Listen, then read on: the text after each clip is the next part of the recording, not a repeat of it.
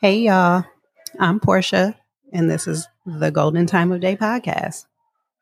Today we're going to talk about my womb. Yes, my womb.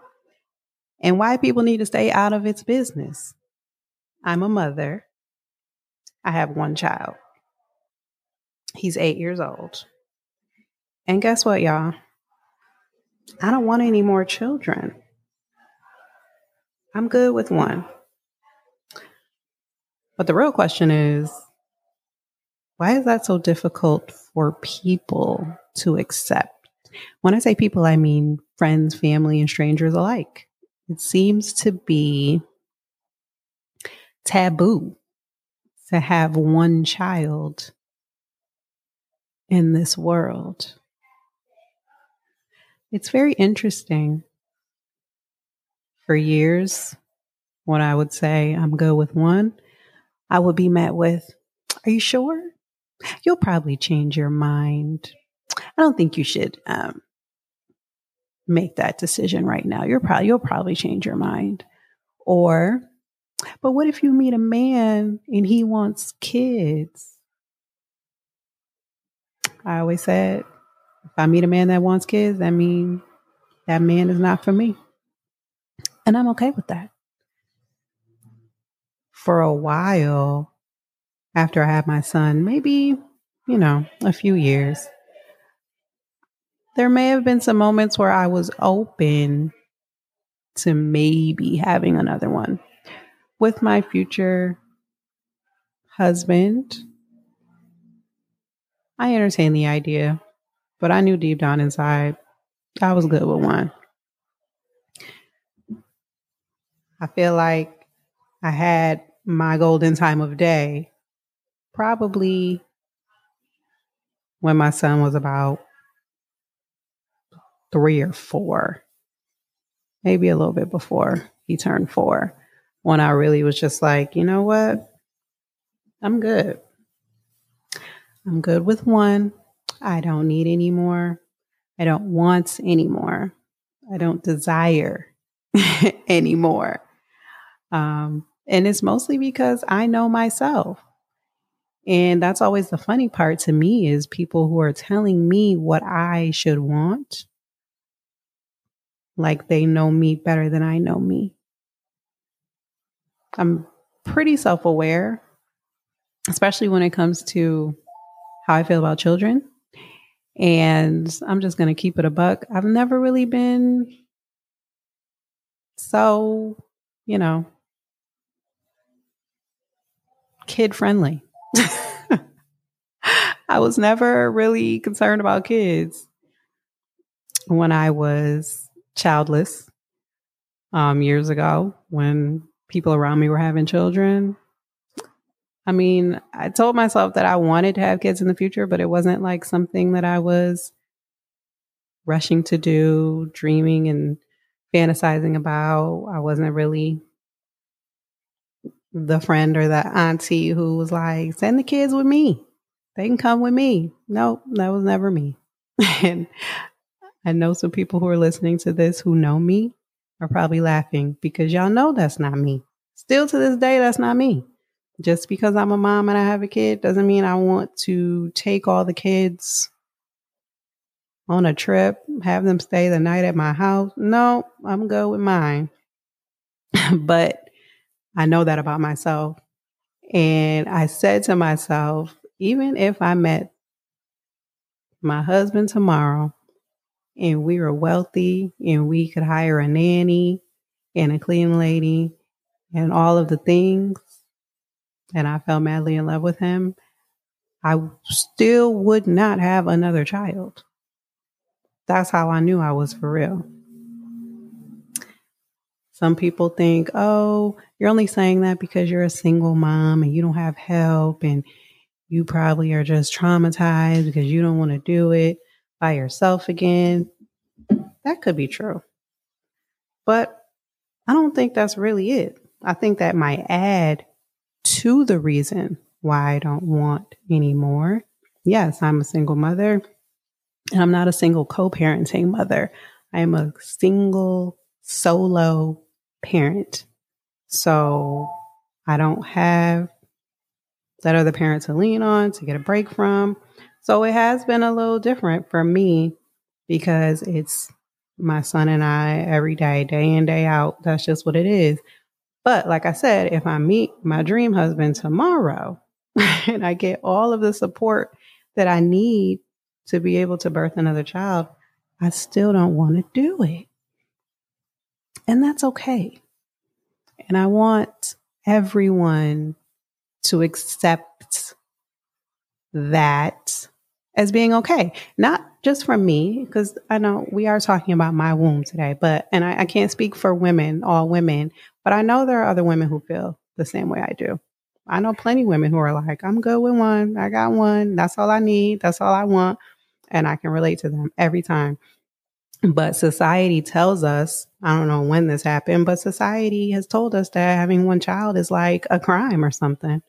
I don't understand. I don't get what it is. I think everyone should just allow women to make the choices that they want to make with their bodies, men and women included. Allow us to choose what we want to do with our lives, with our bodies, especially if you are a person that's not going to be involved in the raising of these children that you want us to have. That part. Are you going to be changing diapers? Are you going to be buying diapers? Will you be babysitting? Are you paying for childcare? Because that was one hell of a bill that I'm glad I don't have to pay for anymore. I know it might sound like I'm complaining, but I'm not. This is real life for me. And I know, like I said, I know myself. Back to the golden time of day joint. There's a time in your life when you find out who you are. I know myself. I know that part about myself. And I am very sure about that part of myself. I started, looking into getting my tubes removed, talked to my gynecologist about it and everything. And she was like, oh, yeah, you're good. You're over 35. You can do that. That's fine. That's another thing that makes people go, oh my God, gasp. No, why would you do that? You don't know. That's so permanent. You don't know. Listen, I'm doing it because I want to. That's it. And that's all. That's it. That's all. I want to. That's all. I know women who have done it before, whether they have 2 kids, 4, or 1. It was their decision. And that's something that I would like to do. I haven't done it yet, but it's on my to-do list. So it's okay, people. It's not the end of the world when someone tells you they want to take their tubes out. If a man tells you he wants a vasectomy, would you have the same reaction? Probably not. But there is a tweet that I saw a few months back from @HipHopandHoodoo, because I do give credit where credit's due. And it says, a lot of people don't want kids. They want babies. What will you do when your 12-year-old has opinions, hobbies, and interests different than yours, that talks back and ignores you? You can't pick it up and make it nap like a baby. That kid needs patience. Can you afford that? That's my mantra right there. That tweet explains everything that I live by. And when people say they have baby fever, I always laugh because I'm like, okay, we'll see how long that lasts. That's exactly what you have. Baby fever. You want a baby. But people forget that babies grow up. Babies are cute. They're cuddly. They smell good. They're just so cute. But they don't stay babies forever. And I noticed that, and let me just say this, I'm not shaming anyone for having multiple children. That's not what's happening here. I'm talking about me. But I will say that I notice that when people have children and their kids get to be about 5, then they start having baby fever all over again. And then they have another baby because they have baby fever. But once again, that baby is going to be 5 and 10 and 15 one day. And I don't know. I just feel like that's not the way to go. I never had baby fever. Babies are beautiful. But I know that if I have one, I'm going to have to take care of that baby. So I've always been just a realist. And the realistic fact in my life is that parenting is the hardest thing that I've ever done. And sometimes when people hear me say that, they automatically think I'm talking about the financial part. But interestingly enough, the financial part hasn't been super hard for me. I've had my moments. Yeah, we all have. But it's not the finances, it's the emotional part.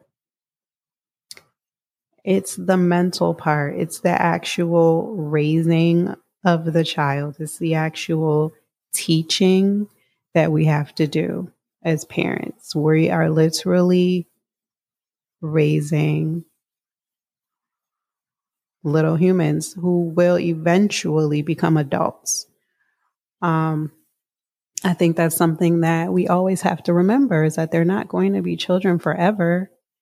And their childhood is something that shapes them, and they will carry throughout their life the things that they learned in their childhood, the things that they experienced in their childhoods. And every time I deal with one of my son's moods, or he has something smart to say to me, or he's giving me his opinion,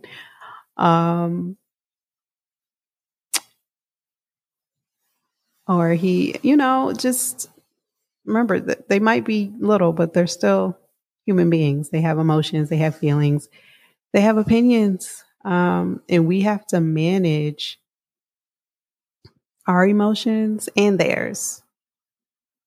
It's hard. It's really hard. Definitely a challenge that I know I signed up for when I decided to bring him into this world. But I think that's a piece that's lost because there is a struggle aspect to it in other areas. Some people can't really focus on the raising and the mental and emotional pieces because they are just trying to survive, because they are trying to feed and clothe their children. So they can't do both. And then, of course, it goes back into us as adults and our trauma and what we've been through and how that can be projected onto our kids, or we can try and get the help that we need so we won't project it onto our kids and give them a different childhood that we may have had, or try and become a little bit more emotionally intelligent. But as you can see, there's layers to this parenting thing. And it really doesn't end. Whether your kids are adults or not, it continues. But my 8-year-old has feelings, and he's expressing himself a lot more now. And that's something that I always prayed for him to do. At one point, he wasn't talking as much. And now that he is, I just got to roll with it. But I still have to teach him the ways of the world. I have to teach him so many things. And I think that's part of what gives me a little bit of anxiety just about being a parent in general, is all of the teaching that we have to do. And it's going to be some stuff we miss. You never know what your kid is going to come home from school telling you about what may have happened. Nobody wants their child to be bullied. Nobody wants them to have to feel any pain. But this comes with life. And so that tweet spoke to me because it's true. What will you do when your 12-year-old has opinions, hobbies, and interests that are different than yours? And they talk back and they ignore you. I know a lot of people that are going through that right now with their preteens and their teenagers. The ignoring is a big one. The talking back is a big one as well. But also the difference in hobbies and interests, like that's a huge one. You know, it's a lot of parents out here that are trying to live vicariously through their children. And I know that's a topic for a different day. But those are all the things that come with raising kids. So I say all that to say, just be mindful of what you say when you approach women, when you're asking about their wombs. Instead of saying, when you go have more kids, maybe you can just ask them if they want to have more children or any children at all. But don't, you never know what women are going through. You never know if they're trying to have kids and can't. It's a very touchy subject. Don't judge people for not wanting to have more than one child. Don't judge people for not wanting to have children, period. Just don't judge.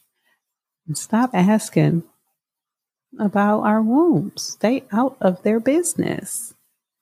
We deal with enough as it is. There's a lot of politicians out here trying to control our wombs as it is. So keep your judgment. And honestly, you can keep your questions, honestly. But at this point, I'm very, very secure in my response. I'm confident in what I want. And I'm good with my one son. Talk to y'all later.